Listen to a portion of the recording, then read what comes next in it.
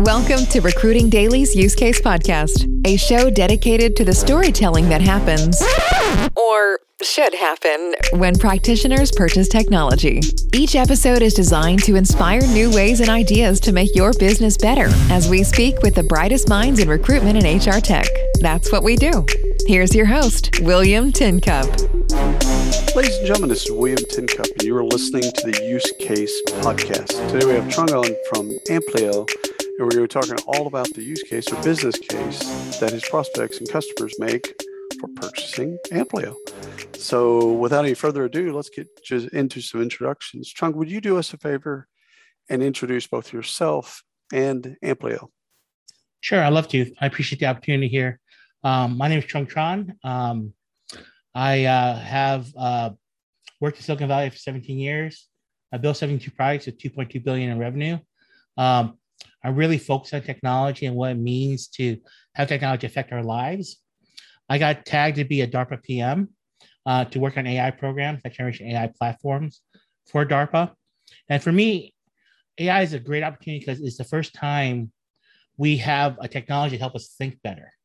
A lot of people think of AI as something to replace us or replace people, but really as a way to augment our thinking and giving us access to more information. I think AI could be a huge tool for what we want to do. And that kind of leads to what Amplio is. Amplio is a company that's about helping people make better decisions. In particular, we want to see, and help people interpret their data. A lot of companies that are in the data business, they say, you don't need your data. You're too stupid to use it. We'll tell you what to do, right? And the answer is no, that's not really fair. It's their data and they own it. And you need to help them understand it so they can utilize it better. You don't just take it from them. And that's our goal is to how to help people understand the data, interpret it, understand the reasoning behind the interpretation, and actually use it to their benefit. I love that. And for folks that don't know DARPA, I had when I was in DC, interning for the Smithsonian, I had a friend at DARPA that interned there, and that was in the 90s, and they were talking about stuff that we're just now seeing now. So for those that don't know DARPA, go ahead and Google it. It's it's amazing because you're working on technology and things that again people don't see or commercialize until much much later. So let's dig into Amplio in terms of like the insight. I love the idea of you thinking, getting us to rethink AI as not just a replacement, but giving us actual insight. You went, I think you touched on it, but just after we get the insight, then the recommendation in terms of like what we should do with the data. Now that we see the data, and maybe we have some insight around the data, what are maybe even if it's multiple paths, what should we then action? What should we do? Well, that's absolutely correct. I mean, I think one of the problems with AI and data analytics today is everyone's focused on gathering the data and maybe presenting or visualizing it to the user, and then assuming the user knows what to do about it. Right. On the fitness side, one of the things that we think is funny is the whole idea of 10,000 steps, from Fitbit. And if you research 10,000 steps, it was in the 1964 Olympics where a company wanted to build a pedometer in Japan. They called it 10,000 step pedometer. And because they called it 10,000 step pedometer, 10,000 became the health standard. Oh, you just broke a bunch of people's hearts right there. You just broke you just told them that Santa Claus doesn't exist. Right. So that's the thing. You show me this data, and you don't know if I work 10,000 steps or 20,000 steps. Do I feel better? What am I supposed to do? Right? How am I supposed to feel? And then there's things called predictive analytics that'll predict. If nothing changes, this is what's going to happen. Right? Nothing changes. This is who's going to win the election or whatever. Right? Kind of thing. Right. But the real question we want is, if an asteroid is coming at us, right, William, we want to know what to do about that, right? We don't want to just accept the fact that the asteroid is going to come and kill us. We want some courses of actions that maybe change that possible future, right? That help us get better, overcome our problems, and that's really where AI becomes really interesting, because having the ability to simulate possible futures and help us decide the one that most likely will get us to our goal and help us kind of make decisions to get there is kind of where I think AI really has the power help us actually think a lot better, because, there are a lot of options. There are a lot of things that can confuse you. And most of the time we wing it. We just we do trial and error. We jump from one solution to another without a real sense of how likely doing that thing will get us where we want to go. And I think that's sort of the beauty of AI. That's AI that we're building, is to kind of help us simulate those futures and choose the best one. I love the way you framed it up for folks, is like, AI, there's levels of this. So, yes, you need to collect data, and yes, you need to visualize the data. And yes, at the, the next level, you need to then, it needs to give you some insight and some decision making. Great. And you touched on it at the very, very last moment in terms of scenario planning. In a perfect world, it would then come back and say, given the data and given kind of everything that it knows already, here's a couple of different ways that you can then action this.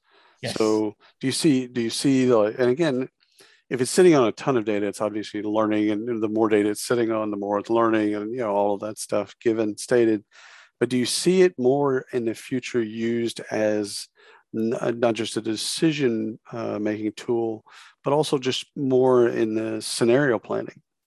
Yeah, I definitely think so. That's kind of what our product is really focused on. When you look at the scenario planning, you say, it's incumbent that the scenario planning is done individually, right?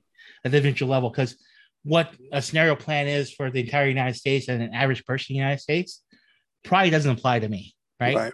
So big data analytics really doesn't help there. Small data analytics is more important. That's what we focus on. We use wearable data, biometric, psychometric data to kind of build up a digital twin of the person, right? And we say, okay, based on your digital twin, this is how you normally feel. This is how you normally feel when you're doing well. This is what you normally feel when you're not doing well, right?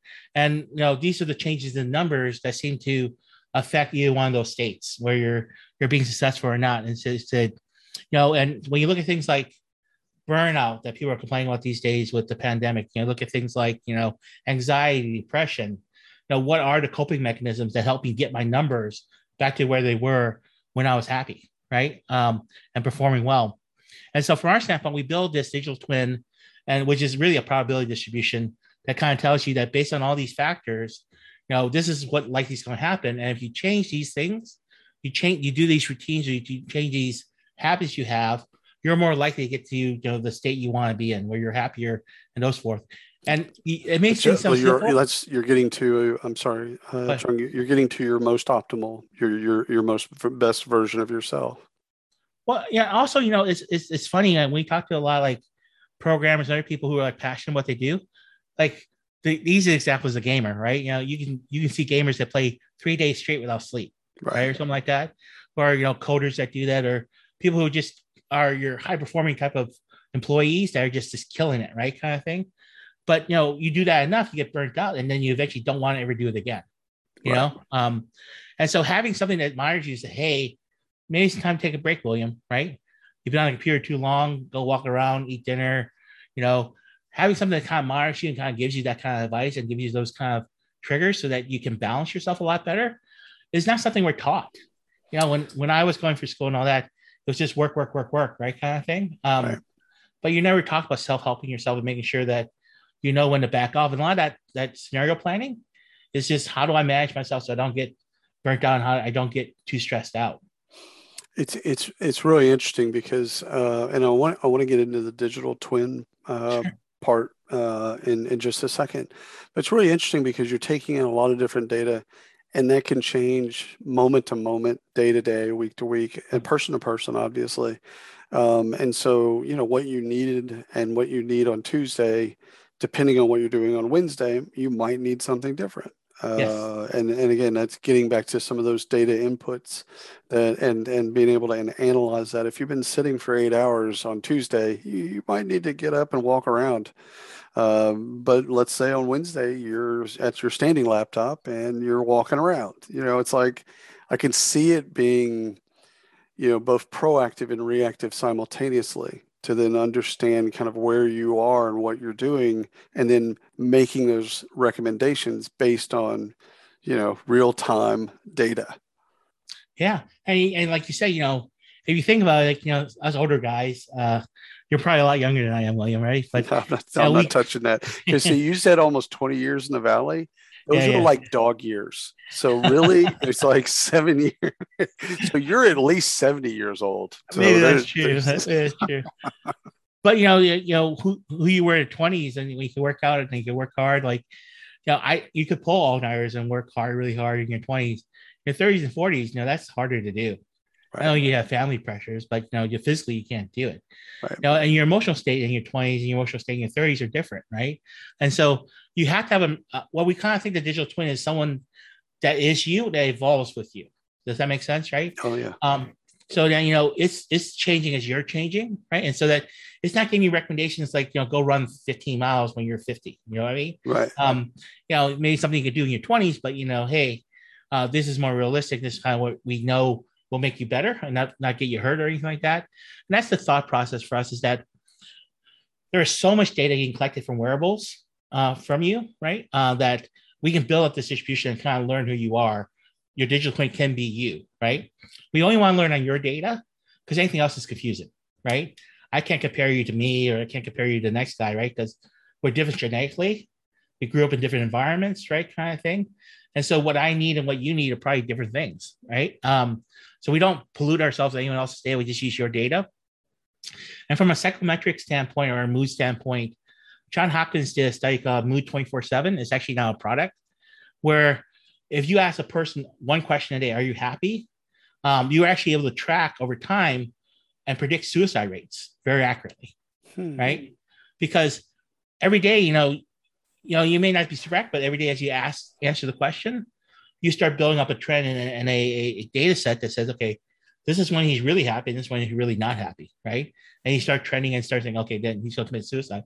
That's kind of what we do. We do these daily, we take a biometric and we do these daily psychometric surveys to understand your mood and your mental state. We use cognitive testing, see how focused you are and stuff like that. And we do that on a consistent basis, and we kind of profile you. We learn who you are mentally, physically, and emotionally, right? And then when you start deviating from that, right, we can actually step in and start simulating, like I said, the factors that get you back on track. And that's the key thing, is that we have a ton of data on you that's being collected that's basically being dropped on the floor right now, because we don't know what to do with it. But if we build that model that I talked about with the digital twin, we can do a lot with it, because we really want to know what works and doesn't work for you. We want to know you. That's what we're learning. Talk about machine learning and machine learning Cisco trends. Well, we're learning the Cisco trends of what works for William and what doesn't, right? And that's how we're going forward with our product. So a couple of things real quick, and you'll probably have to break this down in real simplistic terms for me and the audience, but you've got data on the person. Sure. I'm assuming that you roll some of this data up in aggregate and anonymize it, so that, like, and again, that case where you're not going to recommend a 15-mile run for a 50-year-old, in 100-degree heat or something like that. But explain to us kind of how those recommendations obviously they're tailored to the individual, because you're gathering data from the individual and about the individual. Sure. And so you're building that digital twin that kind of moves with them and changes with them. But I'm also assuming that you're getting data from all these other places, and then it also helps you feed recommendations in. Am I wrong about that, or you're right? I mean, there's two things, right? The first thing you're talking about is bounding the solution set, right? Right. So we do need general population information, like what do general 50-year-olds can do or not do, right? Or what should be the HRV, heart rate variation, the thing that measures your recovery. I think Luke calls it your readiness score. A lot of people have different names for it, but what your HRV is when you're older, when you're younger. And so we do have those population bounds. So we're not doing something too crazy. But even if, the thing about individualization and the thing about what we do is we don't learn you once, we continuously learn you, right? Kind of thing. So if we give you a recommendation, William, right, and we see that it's not having the impact we expected to have, right? We ask you to go to sleep 2 hours earlier, you do, and you don't seem to perform any better, right? We'll start modifying how we believe these interventions work for you, these general kind of things. And you may be a 50-year-old that can run 13 miles a day, right? And us asking you to run 1 or 2 miles doesn't seem to move the needle. We'll start, switching up the routine or evolving it So you're starting to run up to the 13 miles or whatever seems to have the impact of what you want to do. Because that's really what it is. I mean, if in minute detail, we can figure out where you're getting an improvement or not, we can double down on the things you're improving on, right? Generally, like as human beings, we do trial and error. It takes us multiple weeks, maybe months to figure out if the thing we're trying out actually works or not, right? And a lot of times we give up because we don't know if there's an improvement. And we give up just before it actually gives us an improvement we want, right? And so from our standpoint, we're monitoring and constantly looking at, hey, we had you try this. It didn't have as much impact as you like, so we're going to switch it up something with more impact. Then you're constantly being tailored to, like I said, what works or doesn't work for you, and as constantly looking to see, I gave him a suggestion, did it work, right? And if it didn't, we're going to put that feedback in, adjust the model, and give you a better recommendation. And over time, we're just going to be spot on, right? I love it. And again, yeah, the more you know, and the more that you know in real time from the data that you know about that person at that particular moment, the recommendation is just going to be spot on. So there's a couple things. One is when people do a demo, when they first kind of see Amplio for the first time, what are they dazzled by? What are they amazed by? The aha moment, like what do they see, and what kind of turns them on about the product? The first thing is they don't see graphs. We don't give them any data to not overwhelm. We give them a set of routines. We integrate into their calendar, and just try to stay. We work with a few Major League Baseball players, and what we found out is that they said, "Don't tell us the data, just tell us what to do." And we live in a society with so many options, right? Going down the cereal. I remember when I was younger, there was like maybe one or two types of cereal, right? And now there's thousands, and that kind of like decision fatigue permeates for our entire life. And so when you have a bunch of data shown to you and you have to interpret and figure out what to do, that's a lot more mental energy. It's like, tell us what to do, right? And tell us how we're doing, right? And are we making progress or not?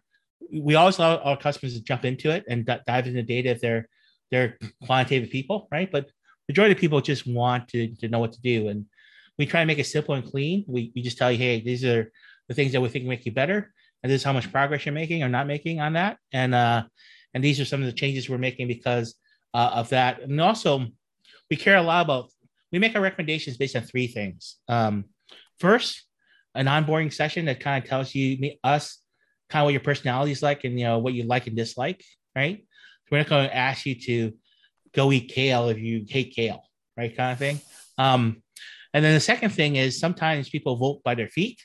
And so we look to see how compliant you are with the recommendations we gave you, right? Because one of the reasons why a recommendation may not work is you don't do it, right?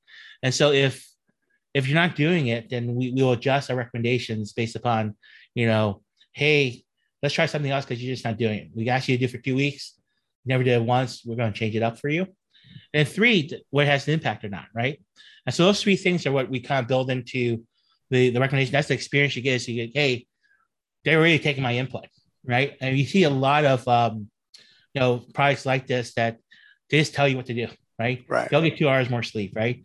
Well, I live a pretty busy life. You probably do too, William. Getting 2 extra hours of sleep is like a bridge too far for me, right? Yeah. I'd like to. I mean, there's a dream. Who doesn't?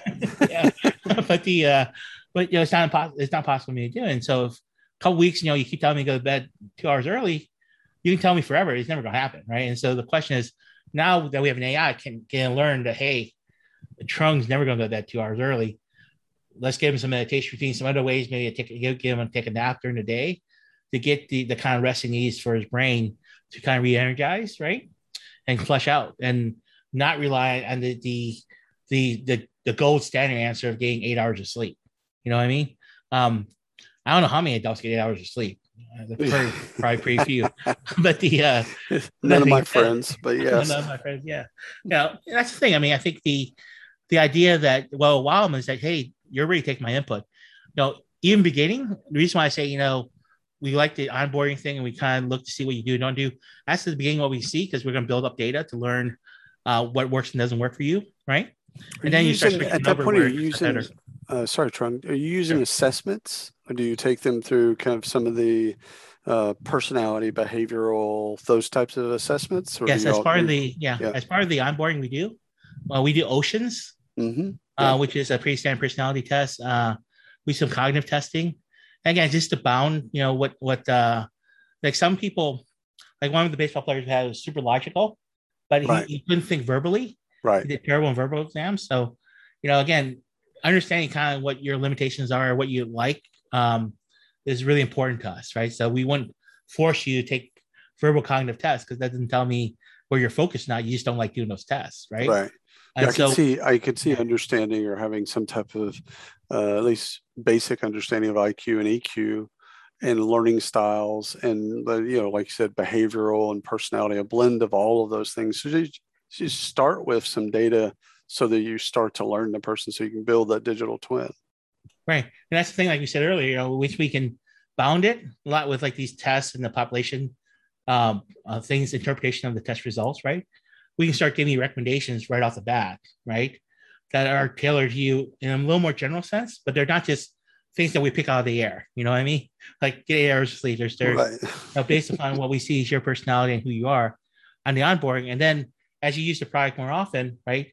I always tell people like, that digital twin is kind of like your pet, right? The more you're in charge of care and feeding, the more you do things and you answer the surveys, the 5-minute survey every day, and you wear the wearable, then the better the data will be. You know what I mean? More robust it is. And the wearable can be like a bunch of different types of wearables. Yeah, we support Garmin, Fitbit, Aura, Whoop, and Emotive if you want to really do EEG mental testing. Right. But yeah, I mean, we do support. We don't support Apple right now because Apple requires us to build an app. Right. Because they don't broadcast things in the cloud. That's right. And we don't quite have that skill set yet, so we have to go hire someone to do it. But as soon as we get that done, we'll be able to support Apple as well. Yeah, sure. So two questions on the way out. One is, what is Amplio connected to? Like to other technologies. So I get, once we've got the digital twin and you're making people better in a work environment, let's say. Yeah, that's our primary customer. Where we start off as kind of a benefit from a wellness standpoint to give to employees to get them to be better. But the pandemic has really rewritten the rules between the employer and employee. Remote work, people want people to be more supportive, to look at them as a whole person, not just as a performance number, right? Kind of thing. And and in a distributed environment, that's super hard to do. This is where we aggregate data for the employer. And that may sound like big birds, but they don't actually know who you are. Right. They can't ask and they don't need to know. And the second thing is that the reality is that 80% of Americans rely on their employer for benefits. Right. Like, when we work with Major League Baseball players, they may have like a cardiologist and speed dial, right? That is concierge doctor for them, right? Most of us don't have that. Right? we need the benefits from an employer, and we like the aggregated idea to the HR department to figure out how to provide better benefits. Anecdotally, one of my friends works at Northrop Grumman. When Northrop Grumman brought their people back to work last September during the pandemic, we're still in the pandemic, when the pandemic started starting, a lot of them experienced anxiety issues. Yep. My friend spent 15 minutes shaking her car before she go to work, right? Because there's so much uncertainty, right? And it took Northrop Grumman a while, but they brought in like anxiety people, people that could help with coping mechanisms, and people that could help if you have bigger problems than just anxiety, right? And so giving the employer a little bit of insight into the group and what the group benefits would help the group the best is something we want to tie into, right? Because we're not going to treat bipolar, we're not going to give you medication or anything like that. Right. We're going to try to keep you to cope and then hand you over to the wellness programs, the EAP programs of your employer, that can help you with additional things, and tie all that together in a way that people can get the help they need, right? They don't need a lot of help, they stick with us. If they need a little more serious help, they can get it as they need it. I love it. Okay, on the way out, favorite customer story so far, without naming names, of course, but just your favorite story. My favorite story is we were working with a track and field team, collegiate track and field team, and we're monitoring all these things to see if we can make their runners better. And actually, we improved their ranking quite a bit. But there was a girl on that team who was a highly recruited athlete, and she wasn't doing well.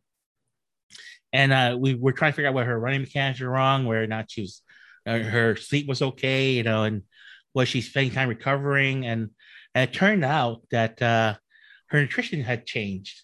Her testosterone got cut in half because I guess, when she was growing up, she wasn't allowed to drink a lot of caffeine or soda. And with the stress of going to school the first time, she was just hammering it. And it does cut your testosterone in half. And it's as important to women as men because testosterone is a recovery hormone. Right. It helps you build muscles and all that stuff.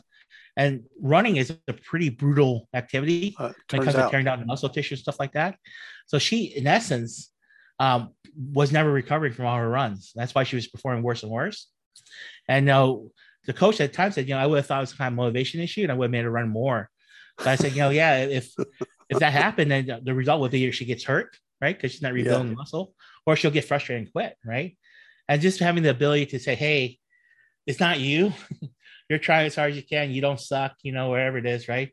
Yeah. Just stop drinking the soda. Was a big deal. And it really changed her attitude and stuff like that, because she was really worried that she didn't know how to run anymore, I mean, that type of insight, that was life-changing, because I'm sure you're right. It impacted her mental state and even her confidence and stuff like that. So great story, brother.